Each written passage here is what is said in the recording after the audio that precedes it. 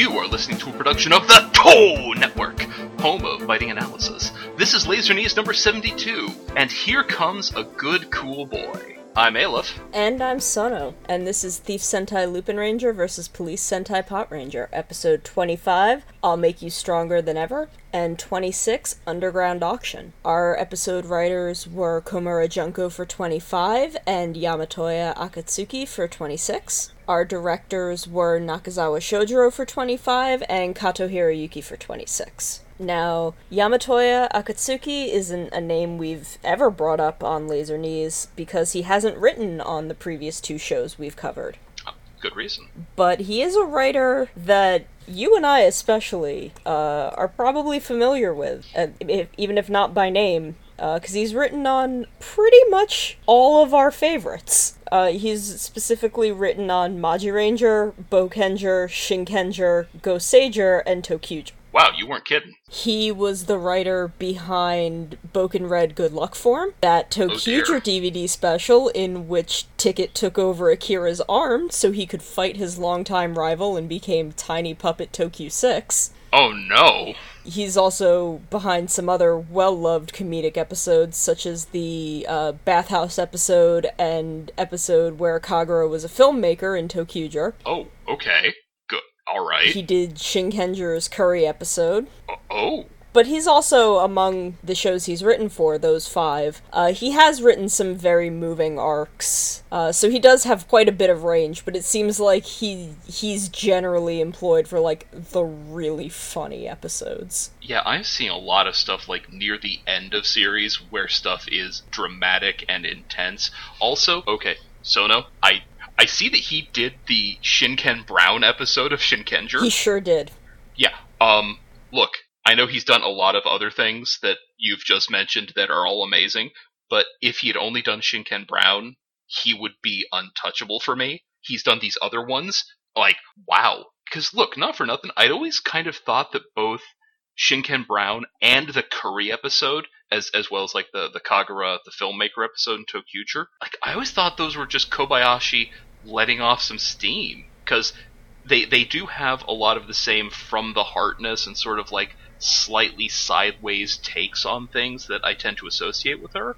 So wow, but this guy, like, actually knowing that it was someone else is a surprise. But seeing how many of them were this guy is like, this dude is friggin' royalty.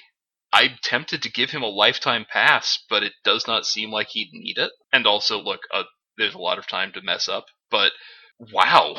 Yeah, no, I mean, like, I'm kind of in the same boat with the Boukenger Good Luck Form episode, because seeing that lineup of comedy episodes, like, those are the best ones in Sentai. He's done all of the best joke episodes.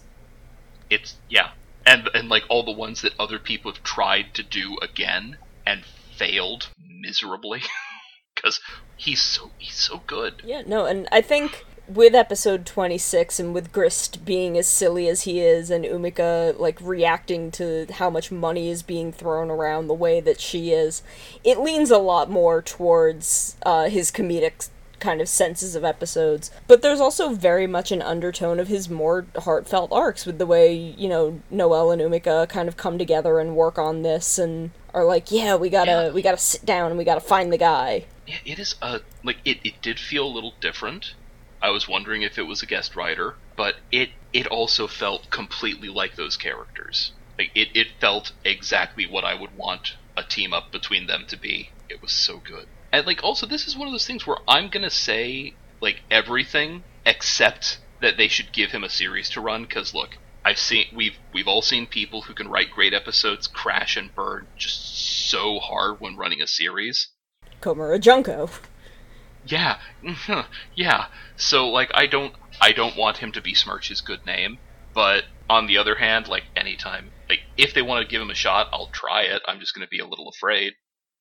But also, maybe I don't give him a very Go-Onger-esque series to write, something very Go-Onger or Car Ranger, where it doesn't need to take itself super seriously. Yeah, because he's really good at comedy. In just from a lot of angles. Like, going to the Curry episode of Shinkenger, that's a comedy episode. That is also, like, a deep and heartfelt examination of what art means to you as a person. That the Curry episode is one of the most painful and beautiful episodes I have ever seen. Because, hey, it turns out this dude is a genius at making curry, but he doesn't want to be a curry maker. He wants to be a sushi chef. He wants to be a great maker of sushi, not a great maker of curry. He just makes curry as like a side thing because he doesn't care. He makes it for Kotoha sometimes, just because she likes it. Yeah, he likes doing it, and it turns out he's great at it, but it's not his passion. He doesn't love making curry. He just, he'll do that for his friend to make them happy. What he loves doing is he loves making sushi, but he's not good at it. He's not bad, he's just not good. Which, I thought that was genius. That is a beautiful episode. And I mean, again, a lot of his bonkers comedy episodes are that way. I mean, the Good Luck episode has a lot of, it speaks a lot about, it's not, luck isn't really a thing. And I mean, even the bathhouse episode in ToQger, I remember when that happened, me and someone else on Twitter, who, we loved Akira because he's the best, and we were just talking so much about, why he loves bathhouses so much, and why is he so obsessed with bathhouses? He doesn't, clearly, he said, he's acting like there isn't one on his train, and we're like, does he just not have anywhere to bathe? And we're like, he must have a shower, because I think they mentioned that there were showers on just the Rainbow Line train, and he's like, ew. And then we were thinking about it. Well, we were thinking about it, and showers are like rain. Yeah, exactly. And also everyone can be wet around him, but everyone's happy about it, instead of what his monster superpower was, which is to just put a cold drizzle on someone's day. Yeah, and there was so much interesting symbolism going on. Yeah, there's a lot of good bits of thinking stuff through in this dude. And I was gonna say, if nothing else, I will say that Kimura Junko knows how to put a team together for a heist of my heart. And she is also doing a lot of good learning from her head writing senpai, and because she's bringing in all the greats. She's already had in Naruhisa Arakawa just to write some episodes. One of the defining tokusatsu writers of, I'm going to say, the aughts. Yeah, absolutely. 2000 to 2000, I don't know when the last one was. I feel like the last one he head wrote. No, wasn't he the head writer on Gokaiger? I believe so. I believe he was. 2000 to 2010, the man is untouchable. You cannot step to him. I mean, maybe you could, but I would not advise trying. And now she gets in Yamatoya Akatsuki, and he is royalty. The only thing she's missing at this point is a guest episode from Sho Aikawa, because at that point she will have both a solid show, which this is. Do not get it twisted. But she will have a solid show that also features a who's who of the great episode writers of Super Sentai. Yeah, and I mean, it's not impossible because Toei does have him for 10 Years Grand Prix right now. Yeah, good. Good. Well, they had him for 10 Years Grand Prix. That's long since written and probably out soon. If nothing else, the dude could probably use a paycheck. And it's not impossible to get him. Yeah, I'm really just blown away at the skill and the people they're bringing in for this show. I know it's probably gauche to just only praise the big names, but wow, it's nice to see some of them, especially since the newcomer has been more missed than hit. Yeah. I feel bad saying that, but I feel bad, but I'm not wrong. They've written 4 episodes, 2 of which were good and 2 of which were real bad. Real bad. Far worse than their good episodes were good. Yeah, and really just did not help the Sakuya situation. No, it's that we have. I just don't like that guy. That I'm just constantly suffering through. Yeah, but okay, so that's. I'm just Sorry, I'm just going to be over here in like quiet, stunned silence. But let's get into our overall thoughts about these episodes, because otherwise we're just going to talk about Yamatoya Akatsuki, because I need to commit the name to memory, because again, royalty. But what sort of things came to mind for you this week, Sono? Okay, indulge me for a couple minutes, because I want to talk about a single piece of really brilliant set design as the framework for a major theme of episode 25. Okay, I'm sorry to interrupt you so soon. Sono, are we about to talk about Kairi's room? We are very much about to talk about Kairi's room. Sorry, like after the talk we had about Sakuya's room, I turned, like, I saw that, I turned to my partner, I paused the episode. It's just like, Sono is going to want to talk about this room, and I'm so mad because I also want to.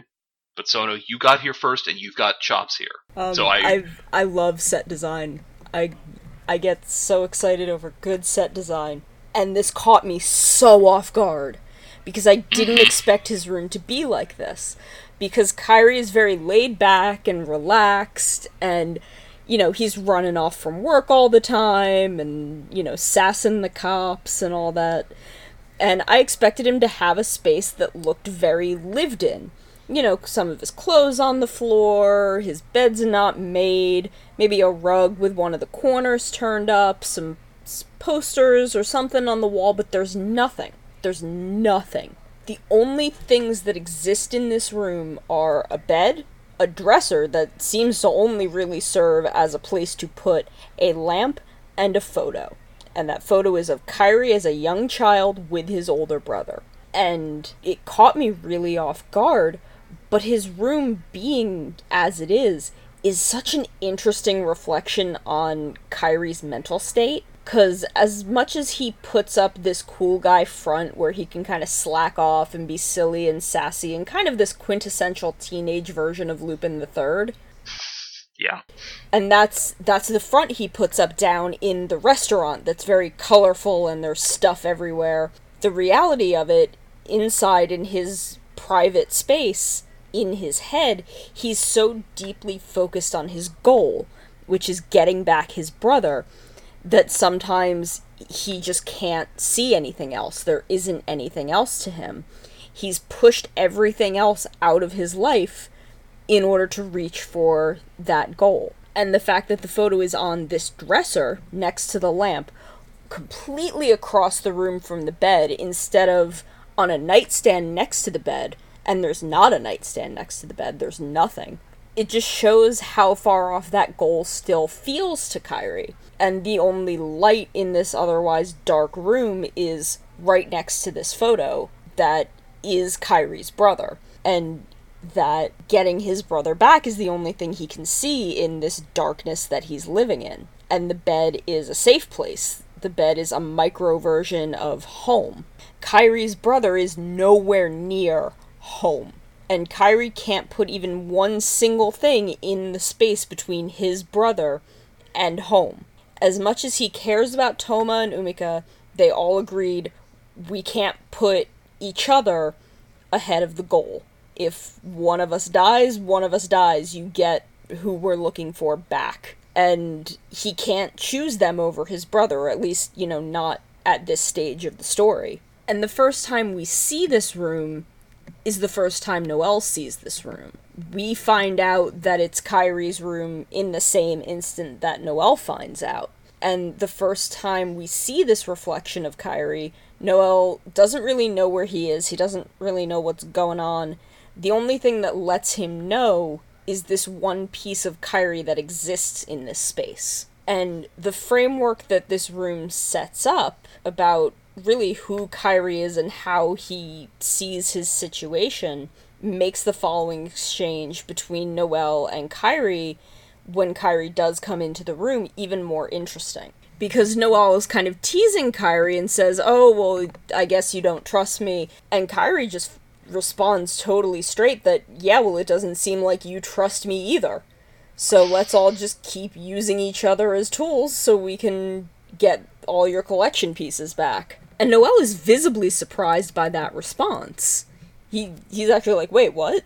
Which, like, oh, it's so beautifully cynical, and especially after you see it in that room, Yeah, of course he's going to say that, right? Yeah, and Noel, he's confused by this because he was probably expecting Kyrie to say something kind of sarcastic to him, because this is how he's learned to relate to Kyrie. But Noel has been working really hard to build trust between both teams because he wants to trust all of them and be trusted by them.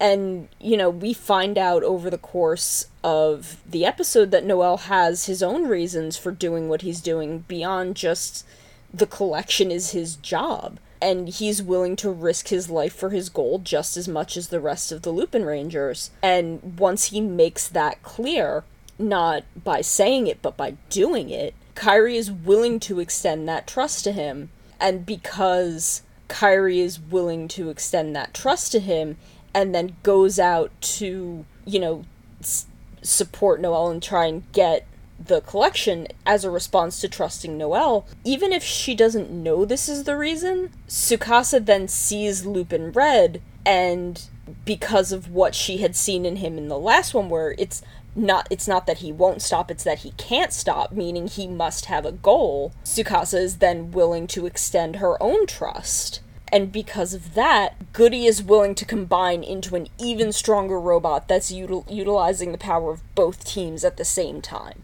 And Sentai as a whole, as a franchise, I've watched a lot of Sentai, so I feel like I can say this with a lot of confidence, Sentai is an exercise in trust and found family. And Lupin Ranger vs. Pot Ranger leans into that a lot more heavily than most of them.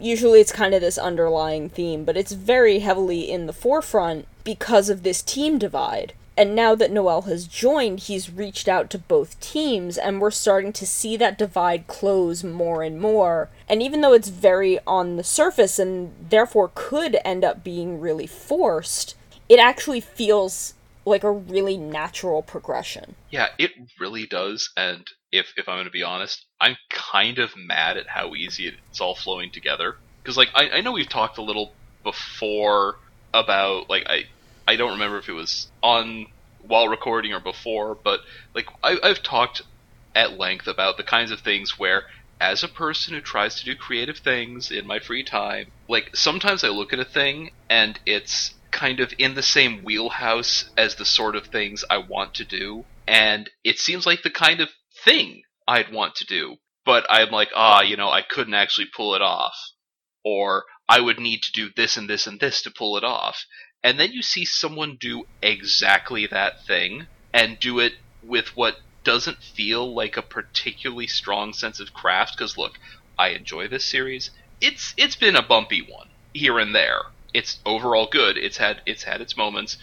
So, this is all just a long way of saying, I want to go back and watch all, or nearly all, of the episodes again, because I have a lot to learn, and a lot I think we can all learn from Kimura Junko, and how she's paced this thing, and how she's done the character work and the reveals, because I want to learn how to juggle a cast that has this many conflicting motivations, because at the moment there's three that I can see. There's the Global Police, there's the Gangler, there's the Lupins, and then drops in a fourth party with their own completely, well, not completely, but a nominally intersecting agenda, but one that is still an agenda all its own, and it just works.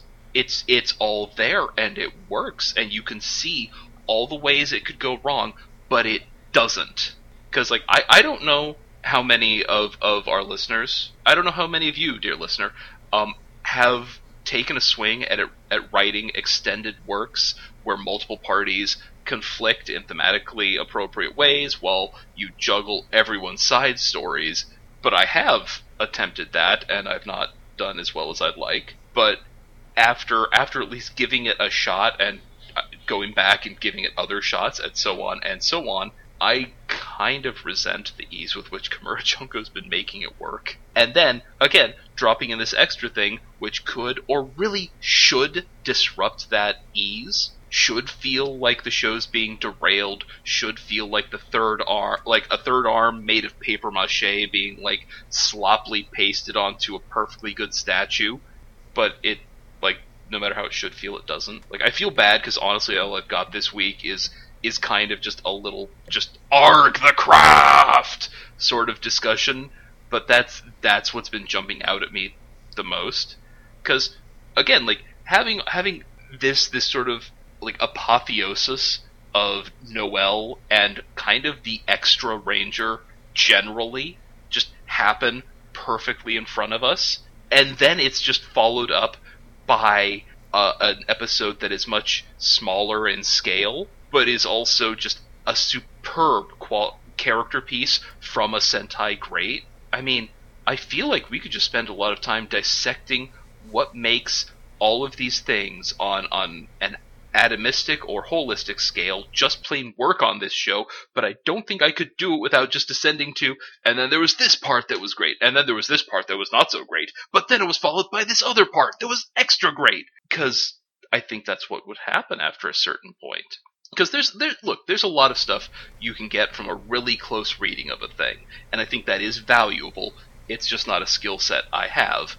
I'm really more of a, let's step back and see the forest, but in seeing the forest, sometimes you miss the trees, because that's just, it's hard to look at something both holistically and atomistically at the same time. Anyway, just, even as I rhapsodize about the level of craft in the show, and it just makes me wish I knew more about cinematography, because I feel like proper fight cinema nerds would lose their sugar over just some of the kinds of stuff the cameras are doing this year. Or just maybe be like me and just be like, oh, the cameras are doing things this year! Not for nothing, but that was Anju Oger, a series that we were not particularly kind to, with the same head writer as this one. Like, every now and again, the cameras would do some stuff, and we would just be like, ooh, that's nice. But anyway, even when I wish I knew more about every part of these series so that I could have a similar feeling of Rhapsody, because once you like study and try to make writing work, it really helps to appreciate all the mad stuff that's going on here and how wrong I was in those episodes earlier in our Laser Knees coverage of Lupin Ranger versus Pat Ranger, where I was just like, I don't see how it could work. You'd have to do it like this, and it would suck And I was wrong. We were very afraid of what Noel was gonna be. We've both seen a lot of bad extra heroes. Yeah, no, but we got the best of all possible, like, ways he could have been. Yeah, and it's really nice. But anyway, lest we just dissolve into all the nice things, we're going to talk real quick about some of the stuff that wasn't so nice, so that we can then get back into talking about some more fun stuff from these episodes. So, Sono, why don't you start us off with some stuff that was not so well realized? Okay, so, Zamigo showed up in 25. I think that's the proper way to describe it. He showed up. And I'm still bored with him, but I think it's interesting that he's like, oh, Lyman, you're just mad because you know your collection piece won't work on me. And Lyman's collection piece heals him. So I wish the episode had gone more into what it means that it's useless against Zamigo when it's something that heals Lyman. Like, I'm assuming maybe Zamigo can just freeze whatever part Lyman's trying to heal and thus it doesn't work, but they never really go into it. It doesn't come up at all in their fight. What his collection piece does isn't even revealed there. It's not revealed for another, 5 minutes. And by that point, this fight is long forgotten. This scene has nothing to do with anything, so why is it even happening? Yeah, I mean, first I had the same assumption.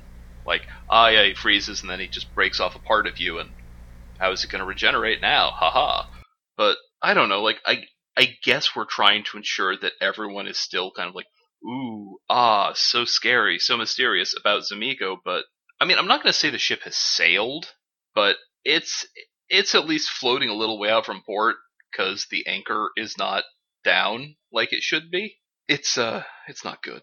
I feel so sad, because I love Zamigo. I want to love Zamigo. Zamigo's such a great design, he seems like he could be really interesting, but he doesn't do anything. Yeah, which villains need to do stuff. I mean, at least Dograno will, like, every now and again, you can get him onto human world, and he will wreck everything, and you're like, oh, I see why I'm afraid of him. Gotcha. Okay. Anyway, sorry. Go on. Okay, well, that's really all. That's the only thing I really had a problem with in 25. Yeah, 25 was rock solid. Yeah, it was. In 26, as much as I, like, adore the bit of, hey, here's some masks because this auction is anonymous and super illegal. Nah, man, it's cool, we brought our own masks. Because that's actually a really funny bit of silent comedy. Like, there's some really good beats in that scene. It's very well put together. And also, it's nice to see that Noel even has a Lupin mask because he's definitely never used it. I do have to say, though, I love the look of it. That is a good-looking Phantom Thief mask. Oh, it is. I'm not even Good arguing angle that. and stuff. Yeah. No, I know. I know you aren't arguing it because that would be silly. That would be incorrect. The problem is that they are using the Phantom Thief masks, which isn't so much a problem in Noel's case, because again, he's never used it before, but that's like Umika's everyday thieving mask, which might be a little bit recognizable, so maybe it's not the best idea to use it. Yeah. Like, the Lupins aren't subtle criminals. They walk in and say, we're the criminals everyone's talking about. So I feel like people, like, buying illegal art would probably keep tabs on the activities of the local masked thieves taking everyone's cool, rare stuff. Yeah, I would think. And also, this is way more nitpicky, but Umika's dress is white and blue, so at least borrow Toma's mask so it matches. I mean, okay. You want to talk nitpicky? Because, like, one, you are correct. These looks aren't what they could be. Like, I know this is an illicit event.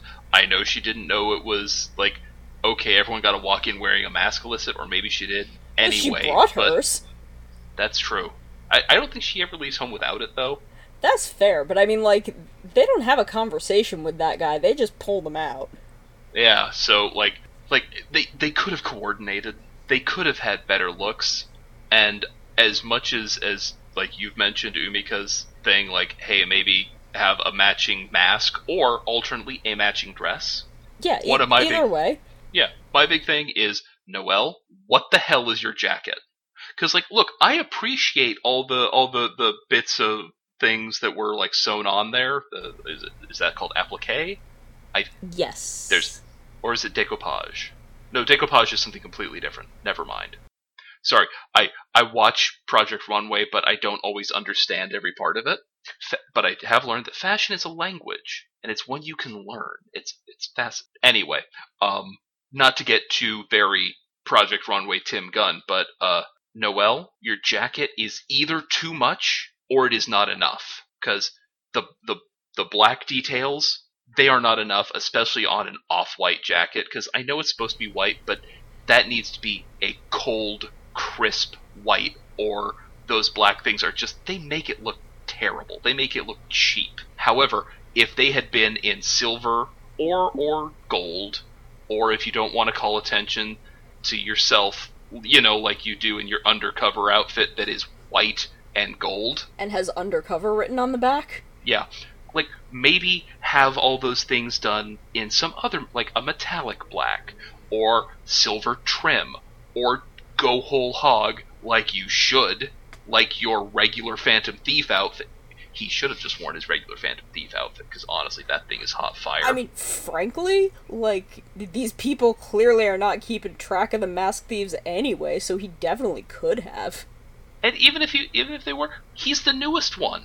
Like, they're not gonna know. Apparently those masks are very good, except they aren't. But I'm just saying, I needed some sequins and or rhinestones, because it was not the right kind of too much. And, like, you either go for a classic white tux, or you go for a bonkers white tux that is embroidered like it's the Three Amigos. Like, there is no middle ground. If you go in the middle ground, it will fail. Why? Because you cannot go half measures with fashion.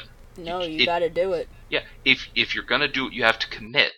It'd be like if you wanted to do, like, okay, I have this big old burly military jacket, but I also want to be like military fairy princess, but you didn't have army boots, and you just like had a skirt that was like sort of frilly.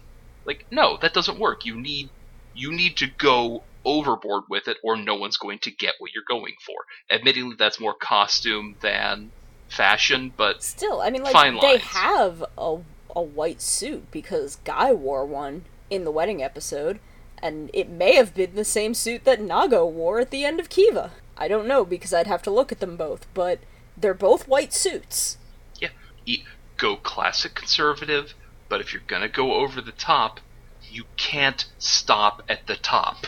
You can't stop on the ladder to the top. You have to go over the top. You can't just wear a red shirt. It has to be blood orange colored. And everyone's gonna call you pretentious, but here's the thing. If you don't know it's called blood orange, you aren't doing it right if you want to be over the top fashion. That dude needed to be wearing chrome, not like, I don't know, was that like eggshell? I'm partially colorblind, and even I'm like, dude, turn it up. Sorry. Apparently, I have a lot of fashion feels because, like, look, Noel is actually a very fashionable gentleman. He has a silver tux and top hat. He has like a with, like, silver brocade tux. Yeah, silver brocade tux with like military details on the front, because he's got all those buttons and stuff like that. Like, that is a hell of a look. It is so over the top, it becomes classic. Just like the rest of the Lupin Rangers, all their looks are bananas, but his is the most bananas because it is metallic silver. And then just seeing him just put on, I'm guessing that's like his just around the house jacket back at the mansion. Like, oh no, this is the one I do when I'm doing like the really filthy repairs on Lupin Collection stuff, because it's not there.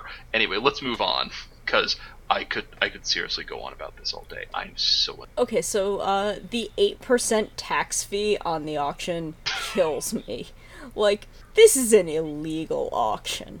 This is an underground illegal auction. Even if you weren't a gangler, I wouldn't believe you were paying taxes on this. I'm over here kind of loving it, because it implies either that he's just making a little bit extra off of people just to rip them off because he's a mean jerk, or he's so weird and new to Earth that he does the thing a lot of tax codes ask you to do. And because all the tax codes, they just say, hey, straight up, will you declare your illegally gotten gains? And apparently, it works well enough that occasionally people do, and they, put them in jail. But either way, it just makes me think that this dude is just an especially petty criminal. Because that is, he's offloading the tax cost onto the customer. And that's just mean, man. I just wish that, Umika already called out, oh man, there's an 8% tax fee? I wish she'd called him out on whether or not he's actually paying those taxes. What do you mean there's an 8% tax fee? This is an illegal auction. That's actually very true. Because I am, in my head, the thought of her just demanding to see his business license number so she can run it, she can check it in her phone. That sounds like the most Umika thing. Especially since she just got done being a student. She's not just going to let this devil chipmunk thing make off with her friend's hard-earned, even if it's not really, it's not his hard-earned, it's Koguro's hard-earned, but, she's allied even with then, him. Who knows? She just doesn't like to see money go to waste, and look, respect. Okay, so this is fairly minor, I guess, but I didn't like it. Hey, Sono, were you here for that bit where I'm just like, he needs to glam up that suit yesterday? So this is less petty than just borrow Toma's mask so it matches your dress. But inserting 2 songs into this episode, one scene after the other, felt like a little much. Yeah, you ain't wrong. The song they use in the normal suit fight against Grist was actually hot fire. That was a great song. But then following it with just the Lupin version of the opening felt really weak because it's not as good of a song. So you kind of led with the band there. You kind of put the main band as your opening act. But also, it put a lot of unnecessary emphasis on that robot fight, because Grist is not that big of a villain that he warrants the opening theme. Like, he's not Lyman. No. And, like, even Lyman didn't get the opening theme. I also just didn't like hearing only the Lupin version of that song. It makes it really obvious that both of those songs are meant to be played, like, over top of each other. Because there's just weird gaps and, like, holding notes for weird lengths that are meant for, like, when you're supposed to be paying attention to the Pot Ranger lyrics. And it's super weird. And, like, the opening theme with both of them has kind of grown on me. I've become kind of fond of it. I don't like it when it's just one of them. Yeah, no, it's, like, the main theme in the opening has a Pavlov effect now, because it's attached to a good show. And, like, it was never bad, but it's competent. And now it's to a good show, so, like, it makes me happy. But yeah, it's not good on its own. And, like you were saying, it does put a lot more import on a Monster of the Week fight that it has not earned. No, like, this is a comedy episode. Yeah. Like, he's not Lyman, he's not Gauche, he's not Destro. Yeah. He's certainly no DeGrano. Like, he hasn't if they fight earned DeGrano, that. I expect that opening. Oh yeah, I expect that to be both teams and Noel and get the full opening in there. Yeah. But okay, since that's our downsides, the stuff we didn't like, let's like buckle in, wrap like a okay, not like a blanket fresh from the dryer, because it is way too hot for that. Oh god, yeah, it is. Let us sip a metaphorical glass of ice-cold lemonade and talk about the things that are... 83 degrees. Oh, that is too many degrees, Sono. Dark out, and it's 83 degrees. I hate this. This is the worst. Yeah, that is awful, dude. I'm not even gonna cut this. I need all of listeners. You need to know that I'm suffering. No, look, like, thankfully over here it has started to chill out, but for a lot of, like, earlier this week and, you know, most of the heat wave times, it has been like 35 Celsius, which is high 90s, low 100s in Fahrenheit, and it's just been, nah. I'm so glad it has chilled out to merely the high 70s so that I can think again. I mean, thankfully I'm right up on the ocean, so it doesn't get that's nice. we haven't hit 90, but it's That's humid. Good. Ooh, that's less good. Man, not long ago, it was so humid here, it triggered the fire alarms in my house at 8 in the morning. I was just like, first it got the ones, like, you know, it was a skinny house, tall, so first it got the one on the bottom floor, then the one on the top. So just running up and down before I just like, okay, batteries are gone now, goodbye. Maybe I'll die in a fire, but I won't have to put up with this. Anyway, let's, as I was saying, let's get some metaphorical, figurative, ice-cold lemonade and just, like, sip some good bits from these good, cool episodes. Going into 25, I covered a lot of the early episode in that set design rant. And how it was a good bit. But, you know, that eventually leads to this exchange between Kairi and Noel on the plaza stairs that I thought was really sweet. And something in it just feels so very Sentai. Like, you've got Kairi going halfway up the stairs, affirming that Noel is one of them, and then, you know, in so much as he's at least part of the team, if not yet part of the family, and then you get that kind of upshot, downshot of them, like, exchanging a smile. Like, that's so classic Sentai. Yeah, it's wonderful. But just the knowledge that Noel is willing to put his life on the line, and that he has a goal that he's reaching for, like, it gives him some nice grounding as to why he's going to the lengths he is, and is stepping in to be a Lupin Ranger and a Pot Ranger instead of just letting these lost kids do his job for him. And it also kind of explains why he's maybe made some of the slip-ups that he has. That we keep, you know, the alpaca guys got some collection pieces they shouldn't have, this and that, and he's like, yeah, some things happened. I made some mistakes. Like, it kind of explains that. It does. While at the same time highlighting, I mean, I know this is obvious, but that he is a really good dude. Like, he is trying to keep everyone from getting hurt, as he knows, they're kind of already hurt. Especially now that he knows what Kyrie's brother looks like, because I'm sure before he had an idea of what must have happened, but hey, guess what? Now you've seen the face of the guy they're trying to get back. Yeah. And he respects that. I like the quiet, like you said, he shows the respect. He doesn't say it. Yeah, and I mean, we find out, Noel has someone that he's trying to bring back too, and he's scared, and there's probably been times when he's rushed, or, made a hasty decision that he didn't think through quite as much as he should have, because he's trying to make sure that whoever he's trying to save, maybe Lupin himself, can be saved. Alright, I'm sorry to cut into that actually very good thing. I have a small sum of money down over here on it being a close friend, wink, who is a gentleman who is very precious to him, a wink. I'm saying he's going to save his boyfriend, is what I'm saying. Fair. Reasonable. I'd believe it. Look, we've had some good boyfriend-saving precedent in Sentai in the past couple years. It's true, and I mean, Komura did write those Joe and Sid episodes. Yeah, he did. Because on top of being excellent Joe episodes, that is some primo Joe and Marvelous shipping stuff. Like, look, Joe's gotta get over his old boyfriend that he can't get back, and his new boyfriend's gonna help him do it.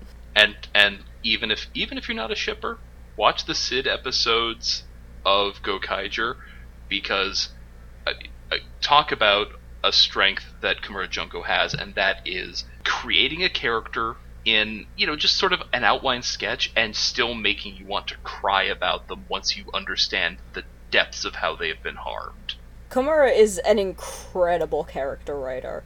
For all that, we gave Zyuohger a hard time, but it was her first time leading a show. Like I've said, it's a lot easier to play in someone else's sandbox than build your own. But at the end of the day, like, she had them drop, you can at least save his soul. And, yeah, what a good line. What a great way to say, hey, what's up? You know that cyborg monstrosity that used to be your friend? You must kill him. But I can't. That's what's left of my friend. No, they have turned your friend into something else. You must at least save what is left of him. Stop him from being made to do any more evil. That is primo writing.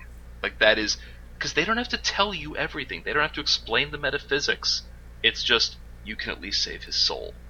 And from that moment, there is no other way that episode can go. And it is just she's really good at that sort of thing. And yeah, she is. Introducing kind of that same bit of desperation into Noel is such an unexpected bit of nuance that just, it feels so right for this particular character. Yeah. I mean, look, I want to say it was something they needed to do, but if I'm being honest, they didn't. He was a pretty good character on his own already, and this should, again, from what I was saying earlier, this should be too much. Finding out that he's got, a tragic past and he's got someone he wants to get back to, it should be too much. It should be gilding the lily, but it's not. And honestly, looking, we mentioned Zamigo earlier, looking at the mystery of Zamigo, looking at the mystery of Noel, it's weird to see how they're both these characters that they want us to be engaged about on this level. And the mystery even is being made by the same person, the same writer, the same directors, etc., etc. But one of them is a mystery I care about, while the other is Zamigo. And Zamigo's just like, mwahaha, I am so powerful and strange and creepy, and look, don't get it twisted. He is all of those things, but also I don't care. Maybe it's different if you're a little kid who hasn't seen other Sentai shows, because I'm gotta give leeway. If this is your first Sentai and just this guy keeps popping up occasionally, maybe your curiosity is piqued. I don't know, but I am a person well outside that demographic who has seen many other Sentai shows and also media ever. But I have seen the mystery of the super cool, super powerful guy happen enough times that it's just frustrating for me. Like, and it's worse because I want to like Zamigo. Yeah, it's just Again. he doesn't do anything. Yeah, he's the actual opposite of Noel, because Noel, he says, like, look, I want your trust. And then they say, earn it. And then he just says, alright, and then he earns it. Zamigo is just there saying, I'm so evil. And how do we know? Just because everyone else says, hey, you're that guy who's really scary and strong and super evil. So evil that even me, the current bad guy, thinks, wow, you're super evil. It's night and day. I mean, I'm glad that if anyone's going to get the good characterization, it's one of the heroes, because we're going to see a lot more of Noel. But, like, come on, Zamigo's a big part of the show. He's in the opening. Give him, like, a character trait. Have him show up. Yeah, ever. have him, preferably, honestly, have him show up with I keep going back to Megamind, I'm very sorry, but with some presentation. Like, he seems to enjoy making a show of it, because, I'm sorry, if you turn everyone except, like, one person into ice and then shatter them in front of that one remaining person, you like to put on a show. Have him put on another show. Like, he's a supervillain. Treat him like one. Yeah, just have Anyway, him do anything. A thing. Anyway, we're in good parts. Happy thoughts. Ice cold lemonade. Do continue on the next bit of happy thinking. Okay, y'all, I totally lost it when Tsukasa just stepped up and was like, hey, Pot Rangers are gonna go in and support Lupin Red, and just would not hear any arguments to the contrary. Both Keiichiro and Saki are like, maybe we should not, and she's like, no, we're gonna do it, because the priority is stopping that other guy, who is a dangerous criminal who wants to kill people, and clearly just 3 people can't do this. And after that last episode and the risk he took to stop Giwi, and again, it's not that he won't stop, it's that he can't stop, she feels that on some level he can be trusted. He's got a reason that he's doing what he's doing. And after, the conversation that she had with Umika when she was trapped with Lupin Yellow in the amusement park, like, she knows there's stuff going on with them, and that they're not just thieves. She's that part of Zenigata that knows Lupin isn't malicious and is willing to work with him when something, much worse is going on. Because all they're gonna do is steal some stuff that, really was stolen anyway. Like, it belongs to a rich person. It's fine. Like, they're not hurting anyone. What they're doing is a crime, and they are the police and have to deal with that. But it's not malicious. It's not the priority when that guy is here. A dude is a mass murderer is like shooting babies in the head. Maybe stop that guy before you stop the sneak thief. Yeah, and she understands that she and Zenigata in those cases, sometimes you gotta bend the law to serve justice. And I'm just so here for how she was not taking anything from anyone and how much command this episode gave her. Yeah, it was so good. Like, on a lot of levels. Like, first off, it is everyone starting to see the nuances in one another, which, yeah, it is beautiful. And also, like, okay, I'm not trying to take anything away from Tsukasa by bringing up Keiichiro, but I really hope that she just put an end to that aggro Zenigata side of Keiichiro, because, like, I love how the suit actor for Keiichiro is very good. Wait, no, it wasn't even the suit actor. Like, it was both the suit and the face. Like, he is being a pouty baby. He is just a big pouty baby that he doesn't get to go and catch Lupin. Which, like, it feels a little weird, I'm not gonna lie, because does feel like he should have moved beyond all that by this point. But, because, I mean, he has learned multiple times that his job is to serve the public first and catch Lupin last.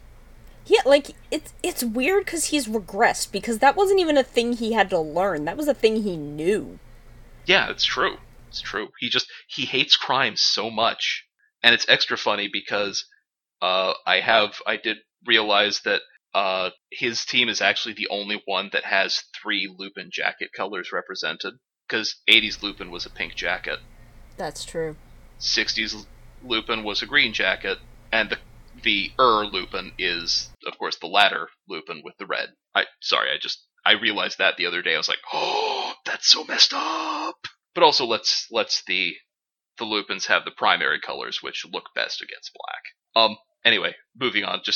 I do also want to give them props for doing the call out in a way that still lets everyone remain like cool, even as they have their weird character quirks. Because it's hard to do a call out without one person involved looking like a dumb jerk. Because I've seen a lot of things where they take a competent lady and they act like she's being unreasonable when she calls the dude out for being a big old bag of nonsense.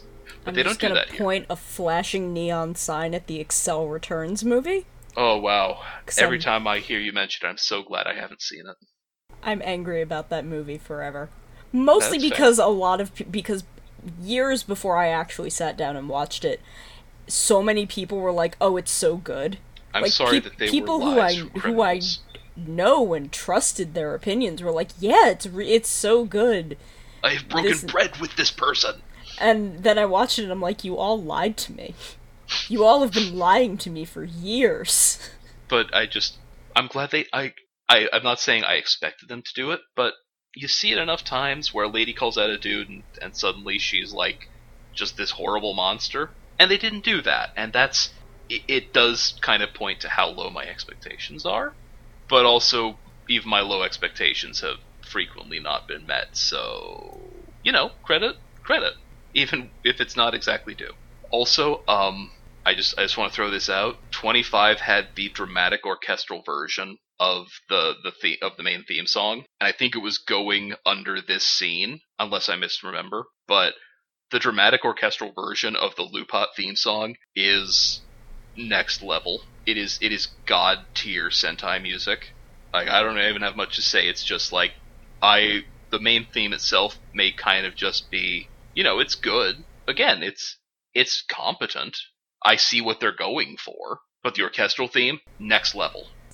I love orchestral arrangements of Sentai and Rider openings. Yeah, I mean, the number one for me with the bullet is still the sad orchestral version of Switch On. Well, that mostly is iconic. Yeah, and they played it frequently, but especially under Kengo's letter. Yeah, no, and it's that's you feel it. Yeah, anytime I listen to that song, I am brought back to that scene. Yeah, I'm like I had to catch my breath for a sec just even mentioning it, like that moment. But the orchestral version of Lupot. I will give Gaim one thing. The orchestral version of Just Live More is better than that entire show. I mean, that's true. Not a high bar, but it's actually really incredible. I'm gonna have to listen to it on its own sometime, because I only sort of remember it, but now I'm curious to try. More shows need dramatic orchestral versions of the theme. I want to go back in time and put them in all the horrible cartoons from the 80s that I loved. There were some dramatic moments in Transformers, and I want to actually they did kind of have a version that was at least related to it, so never mind, I was wrong. They did it because of all the garbage shows I watched when I was a child, Transformers is actually held up. It's not good, but it's less garbage than a lot of them. How about that She-Ra remake? That's looking good. That is looking good. Anyway, I'm going to shut up before I get us off on a thing. Okay, so the moment of the Reds fighting over Good Striker to the point where, the girls are just grabbing them and hey, nope, we're not doing this today. And Goody just being wow, everyone loves me so much that we're just all gonna be in the robot. And then everyone stops and is wait, you can do that? What?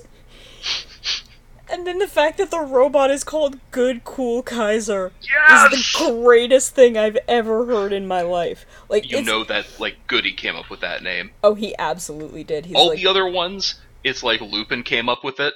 Goody just over here one day, I'm gonna get all these pieces together and we're gonna be the Good Cool Kaiser. Yeah! And Lupin's just Oh, goody, I can't take that away from you. I gotta give you that one. Like, Look, I'm a thief. I don't give anyone anything. I gotta give you that. it's not a great looking robot, but Yeah, that's no. what it's called, and I'll love it forever. And also the fact that it gives Goody a little crown because he is the best. He is the goodest striker, Yes. and he deserves Are a the- little crown. He does. He does. He's Especially the since he doesn't goodest, feel the need. coolest Kaiser. Exactly. He's the goodest, coolest boy in the goodest, coolest Kaiser. Because he doesn't need to be like I thought they were just gonna start calling him best striker. It's like no, actually, he's good. He's good, cool striker. Perfect. And like, look, I confess, I like the robot, which is a mess, but I like it more than I feel like I probably should. If only because I like it when the robots move away from being strictly humanoid, and the back mounted spires that hold the Lupin Ranger's arms, somehow it works. Even though it's not the best look, because it isn't, but I like it quite a lot. Also, I hope that if I went out onto toy forums, I would find out that someone has made like a fan created spider mode for Good Cool Kaiser, because then he can be Good Cool Spider, and spiders are awesome. Admittedly, that could just be me remembering Go-Go 5, where one of their robots had a not great, but not terrible, lunar crawler mode, and it was neat. I like when you can make a robot that is made up of smaller robots that can still turn into a thing. Not enough of them do that. It's a Magi Dragon. Yeah, Magi Dragon is the king of that. I mean, it's the top half of it isn't bad, but also like Tsukasa's just a stick hanging off the side of the leg. Yeah, it's weird. It's not great. No. It's not the worst robot, but I mean, the worst one is Shin Kenjir's ultimate form. it's I love it's either that or G12. They're kind of on equal footing and got to be in a movie together. I have not seen G12. I'm looking it up now. Oh, G12 Wow, that is a masterpiece. yeah, and that is still it is. You can tell it's related to the Shinkenger Ultimate one because it's just we have the core robot and we just slapping stuff on the outside of it and it just keeps bulking up. I mean, this one though still does look like it could move its limbs. Where even the suit of the Shinkenger one, it's like no, we're not even going to pretend. It's just going to roll forward on a platform. Yeah, no, it's the Shinkenger one was definitely the extension of the Go-Onger toys had to have sold really well, and they're just like, let's do that again. We'll do it again, only more. And then the next year they're like, let's not do that again. Yeah, let's never do that again. What came after Shinkenger? Was that Goseiger. Geki Ranger? No. Goseiger. Goseiger. Okay. Geki Ranger was Geki Ranger, Go-Onger, Shinkenger, Goseiger, Gokaiger. Okay. Yeah, I don't remember. I seem to remember Goseiger being a lot more chill in that respect. Yeah, it was not a let's just keep adding things and slapping them on there. Yeah. But the best part of Good Cool Kaiser is the fact that it's got 3 cockpits because Goody needs to be able to send people to timeout, and getting to be in the main cockpit is a reward for getting along and being nice to each other. So if Keiichiro's gonna be a butt, he gets sent to the timeout cockpit, and Tsukasa gets to be in the leader seat because she's willing to be a team player. Okay, one, I'm not gonna lie. When Keiichiro got dropped into the timeout cockpit, I kind of just, like, I lost my mind laughing for a sec. It was really good. And second, like, this is the one time I'm going to allow this sort of thing, because in like, here's the Dungeons and Dragons content, DMs who do this kind of thing, I get so mad, because, like, no, stop. Talk to the players when you're mad at them. Don't, like, make their characters fall into death traps. That's bad form. But you know what? Goody is also kind of coded as a child, so you know what? He's allowed. Yeah. Also, it's funny. It's not a death trap. He just sent him to another room. He's like, no, you're going into timeout. Yep. You're going to the timeout corner. You just get to pilot the legs with Sakuya, and Tsukasa gets to do the cool attack. And I mean, it is a pretty cool attack. And I also like this setup for a more practical reason. Because it provides a means to have the characters that the episode is about, to be at the forefront of the robot fight, which is a thing I've missed for a while. I know Ninja did it, though I'm not sure how consistently, because I only watched, 8 episodes. That's fair, though. Go-Onger did it in 1 episode, because the engine souls were all put in the wrong engine casts, and they're like, just go to the one that the soul is in, and that put Go-On Green. He actually makes a comment, he's like, wow, it's really cool being in the leader spot for once. I get to be in the middle. But it was something that they did in Magiranger. And I know a few others have done it, but Magiranger is the one that's sticking out to me.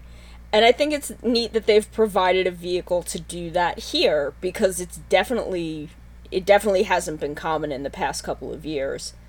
It was definitely in the early to mid-2000s the last time it was done, I think. Did Shinkenger do it? Yes, yeah, a few times at least. Not all the time. Yeah, but if it was, very much someone's episode. Yeah, if it was very much someone's episode, or, if hey, what's up, I'm gonna be over in my robot over here, I need you to do this. Which, look, it's a good thing, and it's so underutilized. Look, you've got this robot, you've got a good cool boy with a good cool crown to help run it, and manage all the personality difficulties. Why not use it to highlight the different personalities who are at the forefront of any given episode? You have a literal fake machine that can do that, instead of, having the red or the extra character at the literal forefront of things all the time. Hey guys, I want to talk to these two right now. Now they run things in this big epic event. They're the ones that are making me feel the best. Yep. So they get to be up here with me. Yep. It's all just fake nonsense anyway. Roll with it. Give some people literal time at literal center stage in this literally fake giant machine. It's so good. And on a related thing, I also appreciate that on both a practical, we have to sell the toy, and also the lore level, where Noel's at the center back of the thing. He designed it, and he's Goody's best friend, so of course he gets some pride of place. I mean, again, there is still, he's the new guy, we need to sell him, but it works. And it's also a really nice thematic spot, because he's between whoever from each team is up there. He's the bridge that links both teams, and he gets to be between them because he's part of both, and he's what's bringing them together. It's true, he does remain law fluid on the cop-criminal spectrum, which, I still like. I do wish, though, that when he would make the change in the train, that we would still see the little diagram of him going from one side to the other. I do miss that. But I also appreciate that they've set it up so that anytime we see Goody in a crown, or, also the big, cool, combined robot form, I guess, but, whatever, mostly it's about Goody and his good, cool crown, it's because a big inter-Sentai emotional beat is happening, which means that the enemy is really impressive. So they've actually found a reason to have the bigger, more improved mech, but not to overuse it. Because the question is always, well, why don't you just go for the bigger, most powerful form? It's a monster. It's hurting people. Stop it quick. And why? Well, it's only if they're getting along, and if it's a problem that they need both teams to solve. That's so elegant. That is such a good solution. Just good job. Also, just sort of related, how good is Loopat doing, sales-wise? Because Toei is shelling out so much extra money for a mid-season CG budget that makes the robot look a lot more fluid than it's ever going to be outside of the recycled CG intros. Because the Lyman fight in the robot was astonishing, for especially for a non-movie section of a normal Sentai series. Yeah, I've got to imagine it's doing real well, because that looked so good. It was obviously still CG, but, it was the good CG. It wasn't like that X-Aid poop gun stuff. They used the good stuff for this. Yeah, they really did. And, okay, speaking of Lyman and neat things, I just remembered this. I need to throw it out. The way they fight Lyman, I don't know if any of you have played the PS4 game Bloodborne, which is a wonderful game that I have never hated more than, like, I hate so much and I love it so much. It's a very popular game. Anyway, but they fight Lyman like you fight a monster, like the boss monster in that game, which is get in close, carve up, move away, break off limbs. Then he transforms and gets more limbs, and you need to fight those. It was a very hectic thing, and I just appreciate that the boss monster is a horrific bloodborne monstrosity with a lot less body horror, because this is Super Sentai, and frankly, Dear poor I don't. 8-year-olds. Yeah, I don't think 8-year-olds need the body horror. They can wait 2 years and then like watch old Kamen Rider. Like they can watch Kamen Rider Amazon, not Amazons. I'm not a sicko because honestly, I think Amazons would probably bore the heck out of a 10-year-old.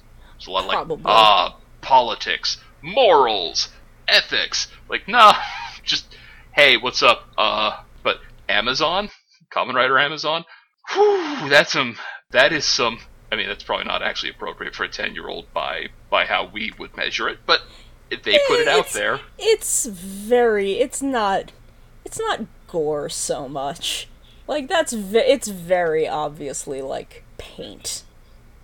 That's true. At the same time, Like, for an 8 to 10-year-old, like, I think an 8 to 10-year-old would be fine. I think that's old enough where... Man, I just keep thinking back to how I reacted when he tore off the tarantula monster's, just the big spider legs on his back. He just tore them off. I'm like, oh gosh, no, ooh. Like, I winced. I was like, ooh, no. Oh yeah, no, it's rough, but it's not gory.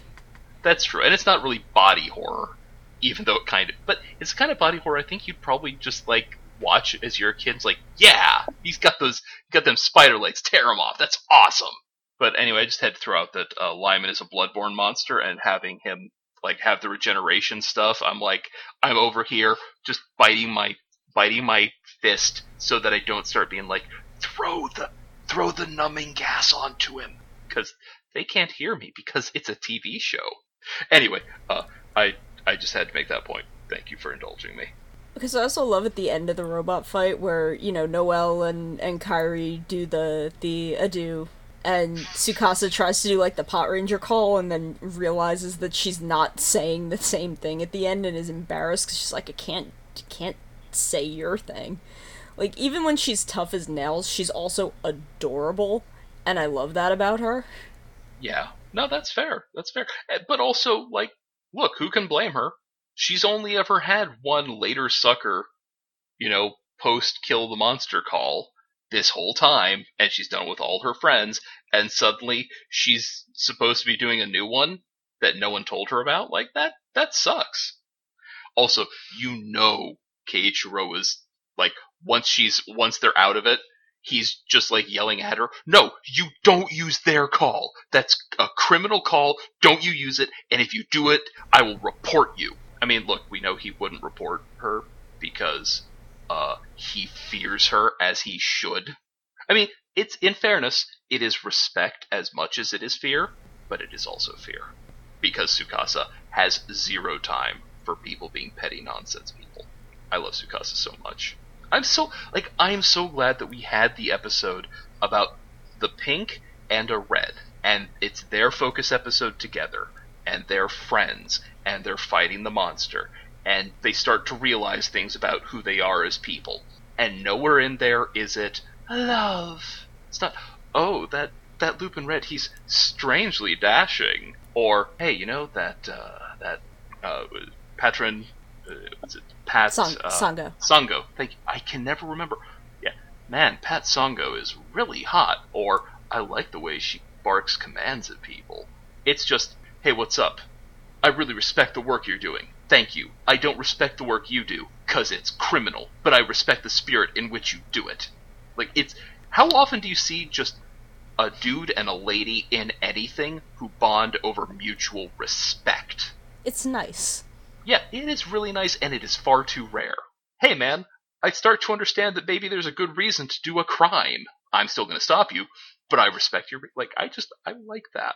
Just, and that, again, you said it already, I'm just gonna bring it back, just the bit where she's like, no, the Pat Rangers will move in to assist. But no, the Pat Rangers will move in to assist the Lupins. But no buts. We go.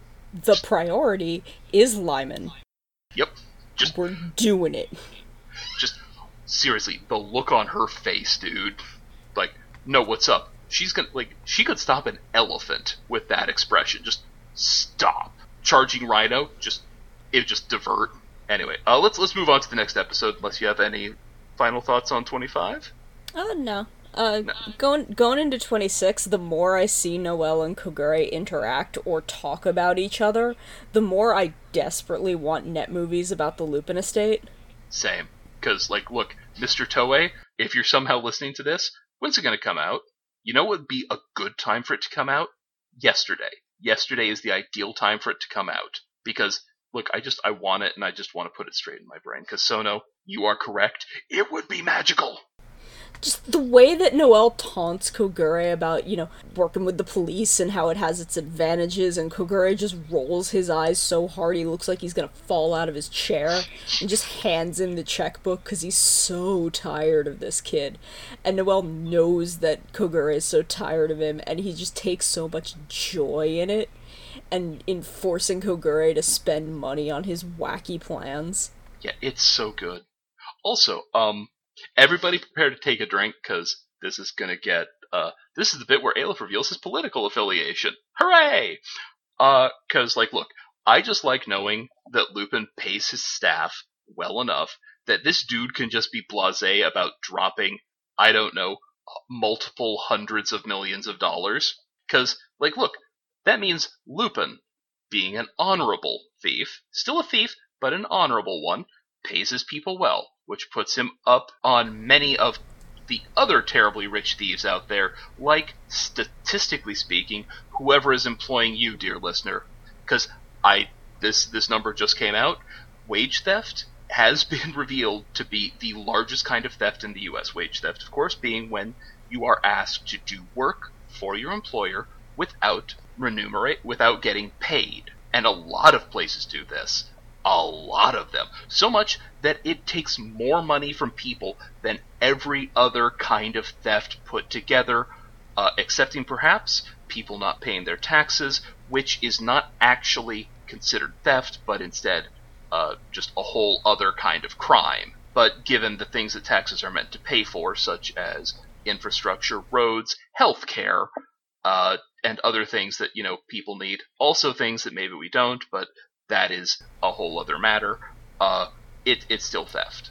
And so what I'm saying is, for a thief, Lupin acts less like a thief than Jeff Bezos. So I hope you all finished that drink. Thank you for your indulgence. But speaking of dropping millions of dollars, Umika just being unable to deal with how much money people are throwing around like it's nothing at this auction is the biggest mood.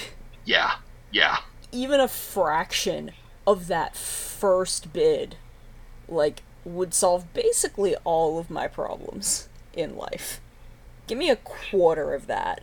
Look, Umika was a student up until just a little bit ago, until, 2-3 months before the show started? Less than that, even?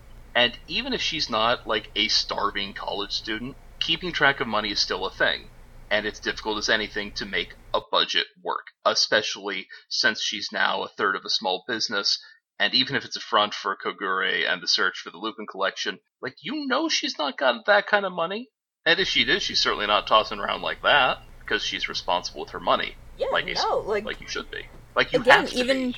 Even if we step back to the episode with the music girl that had the crush on Keitro, when Umika goes to her house, she's like, wow, you're rich. Wow, look at all this. I feel like Umika comes from, some pretty middle-class background. Probably lived in an apartment. Even the way that she lectures Noelle and Kogure at the end of the episode. She's lived in situations where she's like, no, you gotta balance your money. You gotta save money. What are you doing? Yeah, but and it is that thing she clearly comes to notice, rich people just don't think like the rest of us, man. Because, they're willing to spend how much on this statue? No. Oh, Poor Umika. Okay, so as much as Sakuya is still Sakuya, his reaction to the bubbles was also big mood. Like, I feel like I probably would have reacted the same way if I'd been in his situation. Like, just totally forgetting what I'm doing, and it's like, not gonna play with bubbles. I think mostly it's just nice to feel anything positive about Sakuya for once. Yeah. It's just nice where it's this cute moment where he's not being weird. Yeah, and look, I have to say, I appreciate that they are clearly working hard on his rehabilitation, and honestly, I'm here for it. They can't wipe away the grossness that was there, but between those little moments there with him in the bubbles and the teaser for 27, I don't know if you watched it, I'm not going to spoil it, but I do feel like there's a chance he might make it to grudging lack of hatred, which is a step up from where he's at, which is like frustrated toleration. So, baby steps. I mean, I did watch the preview for 27. Uh-huh. And, Lord. But I mean, like, look. They got me to come around on Lucky. So I feel like nothing is impossible. That's very true. And, because, man, 27 looks like a good effort to get me there. It does. Hey, remember? So you're my son, Yoshilaki. Oh! They made me care. Nothing is impossible. I mean, so I don't good. know if it just took President Hot Wings to get me to like Lucky, but... I mean, he didn't hurt, because it's just like, oh no, I don't have time to hate you, Lucky. This guy's on screen. We've got much bigger problems. Speaking of, I know we've mentioned this quite a few times about Noel, but after, Tsurugi, it's really refreshing that Noel doesn't automatically have the answers to everything, and that he's not already at the end of the mystery waiting for the rest of the cast to catch up. Because he didn't know who the Gangler was. And he flat out admits it. He's like, no, I didn't know. I just figured I knew he was definitely one of these 5 guys, and I had to go through with this plan because I didn't know which one he was. If I knew, I wouldn't have wasted all of our time with this plan to figure it out. Because he wasn't 100% sure, but he had to be 100% sure that the Gangler would be in this trap. So he had to have all of them there. He's not wasting time, he's not showing off, he's not, showing the team that he's so much smarter than them. He's not giving them busy work, he's just working with Umika to find the right guy so they can get the collection piece back. Okay, Sono, 1, you are correct. But 2, I am going to contradict you just a little, barely, because, he is showing off a little. Maybe not, with his trap plan, but the dude does dress in silver brocade tuxedo. He's showing off a little. A little bit, but not in, Not in this way. He's showing off with everyone, not, yes. To everyone. That's true. And, speaking of things he was showing off, we did get to see some more of his amazing art. Maybe some of that was Umika helping, but it was also... It was not great art, but at the same time, and it is sort of of a kind with the Giwi drawing, because even if they're not great likenesses, they're understandable likenesses. You can see the relation to the faces he or they are drawing. I'm not 100% sure who had what part of the arting, but it was just still cute, and it let Umika legit help solve the mystery, which is the most important thing. Also, I kind of love Keiichiro seeming to be vaguely annoyed at Noel sort of jerking folks around with his hunches, and the bright, loud version of Undercover that he does when he's like, hey, could you look up these guys? What are you doing? This isn't our business. It's cool, I got orders from the head office in France. I do it's cool, kind we got of appreciate, speaking of that we see the actual police dealing with the non-Gangler half of the crime in this episode. It makes the world feel a little more real and puts into perspective that the global police are part of something much bigger and harder to deal with than the normal police. Yeah, I love that. Especially since there's not even a discussion of jurisdiction. They just show it. Again, this show is actually quite good at just showing the effects and not, telling you that they're there and then showing. They just do. I like it. because the global police do feel like this whole other level of thing, and I like that we're showing that that's the case. I do hope that if they make the Space Squad movies into an annual tradition with the Sentai, I do hope we get to have a talk about how the global police might interact with other police-based Sentai or other special teams on Earth-based Sentai, like Deca Ranger, or, whoever, but Deca Ranger. Because I might not be the biggest fan of the idea of a permanent, actual, canonical, integrated Sentai or Writerverse, but if you put it in movies, or have it be there for a weird joke, I'm actually a massive sucker for it. I mean, I'd be down for it. I imagine that the global police handle, like, interdimensional stuff or just weird Earth monster crimes, while Deca Ranger is, like, interplanetary alien incidents. Okay, so it's Men in Black and the... It's like Men in Black and the Ghostbusters. Yeah, they both handle similar things, but they are not the same. But really, what I would want out of this is I want to see Doggy and Hilltop exchange some fond, old friend greetings, and have Swan asking Hilltop how his wife is doing, and like, oh, we should all go for coffee and breakfast together again soon. Like, we need to catch up, because that's the sort of thing that I only ever really want from a unified Sentai or Writerverse. That's the thing that I care about. Same. Because, once we're yes, but all these monsters exist in the same thing, it's like, no, they don't. No. In the early aughts, from Aber Ranger to Go Onger, in the Sentai, all of the Sentai Versus movies were technically connected. All of those Sentai are technically connected to each other through the through line of someone from every show eats at Dino Curry. And they all just know each other from hanging out at Dino Curry. That's pretty good. The Deca Ranger, Maji Ranger movie involves Maji Mother giving something to Doggy and Swan. And Swan's like, oh yeah, no, we were just friends with her. We would meet at Dino Curry, and we knew this great curry place, and we hung out there together. And then there was no Maji Ranger and Bokenger. That was Bokenger versus Super Sentai. But then... That's a shame. I know, it's a tragedy.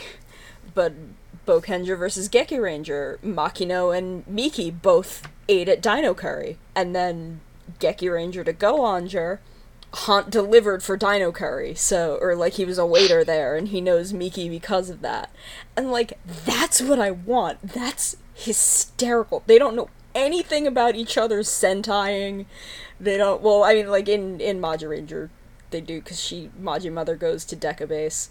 But, they're not involved in each other's Sentaiing. There's no excuses for, why one wasn't there while the other was doing stuff. It's just no, we all eat at the same restaurant. We're friends. I like that. I love that. That's good. I am here for that. That's the only way I ever want that handled. Because that's the only reason I would want a Sentai Writerverse. That's why when I do fan fiction, it's in an integrated one, because I want them to hang out and be friends. And maybe they team up to fight a thing, but it's a whole new thing. Basically, I want what it looks like they're trying to do with Space Squad, but also for it to be directed by Koichi Sakamoto while he's not actually being so very Sakamoto-y. Without, the way he is when he films women. Yeah, when he's not being horny on main. If he would just chill out with that, honestly, I think he would be one of the all-time greats. But I really do hate how often I have to be like, oh, right, this bit. Why is the camera doing this? Girls in Trouble is a bad movie. I'm glad I didn't see it. It's a very Sakamoto movie. Ooh, that's a shame. On a writing level, it's not a terrible movie, but it's a very Sakamoto movie, and the first 10 minutes are super uncomfortable. Don't like that. Because boy, the dude can be mad uncomfortable just in the Space Squad movie. Yeah, Girls in Trouble sets up for the Space Squad movie. Yeah, I just know how uncomfortable that thing got, and that's the one that had to go to theaters. That uncomfortable bit in the Space Squad movie? The one that went on for a million years? That's the whole movie for Girls in Trouble. Oh, no. Do not want. The first 10 minutes are especially bad. I would prefer not to. But I think that's most of it. Do we have any other thoughts on the good stuff these episodes, besides how we have a good cool boy who is the goodest and coolest? We do have the goodest, coolest boy. Yeah. I don't know if there are any boys who are gooder or cooler. Actually, no. I do know whether or not there are. There are none. So, I guess with that taken care of, let's get to our Lupin collection. And Sona, why don't you let us know what all we've got this time around? Okay, in episode 25, Lyman's collection piece seems to be one half of the twin brace from Liveman, which is their transformation device. Cool. And besides being the Liveman change device, I saw in the book, and looking it up on, actually I think I was just looking it up online, that that the Lupin collection piece is called Dr. Doctor. There are a small number of songs it could be referencing, all very different songs by very different artists, but since I'm actually a big fan of 80s new wave / synth music, I'm just gonna give particular love to the Thompson Twins version, though the first one, the earliest one I found, at least I think it's the earliest. I didn't actually look at the dates, but it looked a lot earliester. Might well be the UFO song of the same name.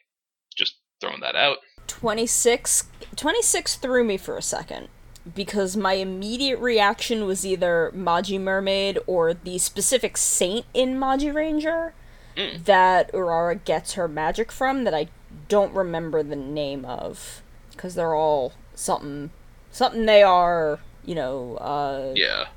Blagel, Sungel, Lunagel, Magiel. I don't remember specifically what the mermaid's name was, though, because we only see them...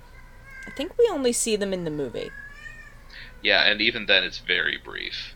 But, also in the movie, you do get to see, what's the name of the lady who played Witch Bandora? Oh god, what is her name? I forget her name, too.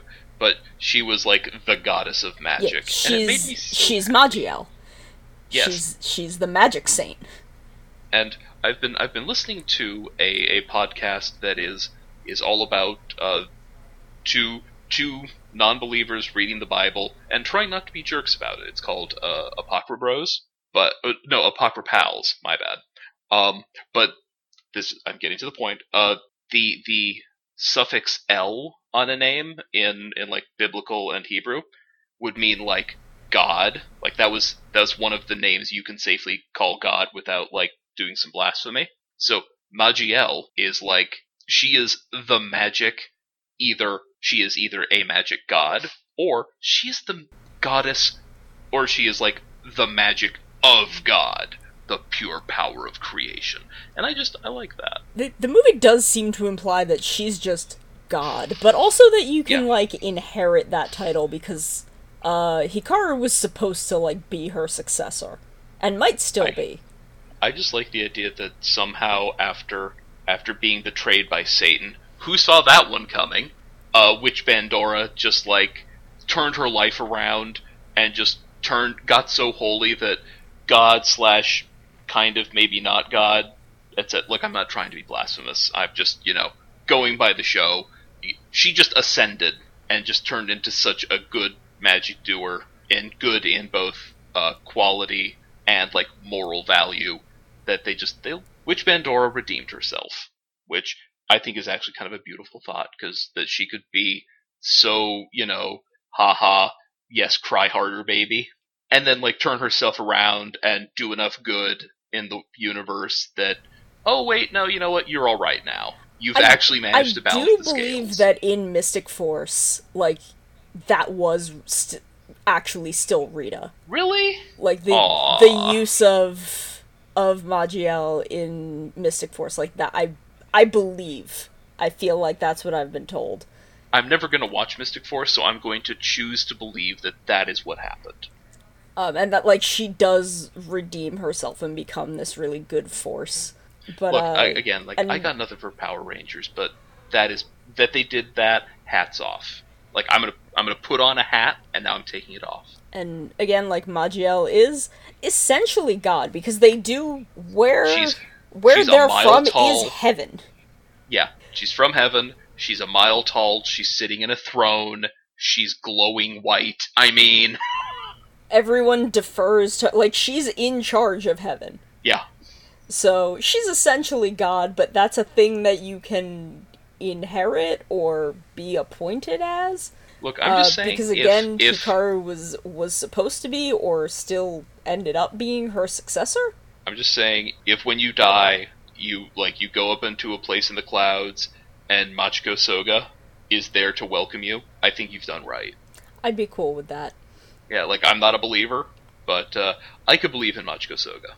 But I had thought that this collection piece was a reference to Maju Mermaid, or the saint that Aurora got her magic from. But I was incorrect. I was not right on that. It is not a Magi Ranger reference. It is, in fact, it goes back further, and is Change Mermaid. Like, from Changeman? Sweet. Alright, called it. I have absorbed so few things from Sentai. Like, last time I missed the Budo Breaker from Tokyuger, which is a show I actually love. But I remembered the mermaid, like, the way they posed the mermaid picture during, was it Hero Getter? At the end of Gokaiger? Yes. Superhero Getter. Superhero Getter, thank you. Because they like, have the quick flashes of the Changeman, like, avatars or whatever they are. Yeah, I was like, wait, I think that's Changeman?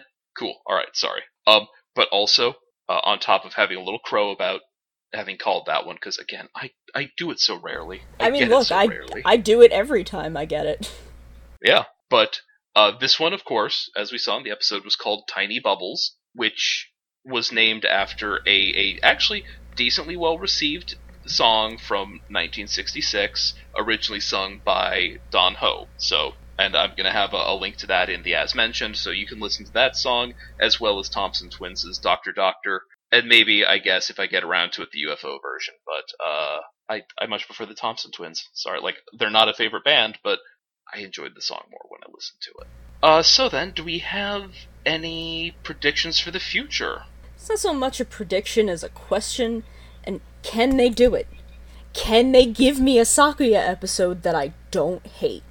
Like, that is a big question. And I confess, I'm kind of, like, it looked in the preview like a comedic episode, so I'm kind of hoping they keep Yamatoya Akatsuki for another episode, because I think if anyone could do it, it would be the fella who would make an episode of Shinkenger about a frustrating white, if you'll forgive the expression, Japanophile, who just steps into the show out of nowhere, tries and fails to do some white savior BS before just walking off into the distance after doing just a terrible cosplay version of their suits, and just declaring himself to have, the Shinken and a color, because that is, like, a massive, like, calling for the rest of your life. And he's just like, no, Shinken Brown. And somehow, like, he's actually really charming, and it's a sweet episode about, like, cultural misunderstandings and how a lot of these doofy Americans don't get it, but mean well. Especially, like, the fat white guys with goatees who look basically like I would look if I just cut my hair, or rather, well, shaved it off. I mean, like, look, he made an episode that was basically calling me out, and like, made me love it. So I feel like if anyone could make me love a dude that I hate, in this case me, for, like, a second, it's gonna be the guy who gave us Shinken Brown. It's fair. I really do hope that he's gonna be the one on that episode. I hope so. Like, if not, like, look, maybe Komura Junko can get us there. Maybe even, that other person who's new and whose name I don't want to remember, because I would be slagging them off a lot more than I should. I would be just, I've been kind of... It is rare for them to do, like, one episode with a guest writer and then do a different episode with a different guest writer. Yeah. It seems more like if they're gonna do 2 episodes that aren't the main writer in a row, it's gonna be the same writer, and then they'll go back to the main writer for a couple episodes and then have someone else do some. Yeah. I mean, which, look, I'd be okay with that. That seems more the pattern, so I am hoping that it's Yamatoya again. Yeah, same. So then, do we have any other last-minute stuff? No, I think that's it. Alright then. So I guess I'll take us out. And so, for Laser Knees and the rest of the TOE Network, I'm Aleph. And I'm Sono. And don't get kicked by a horse and die.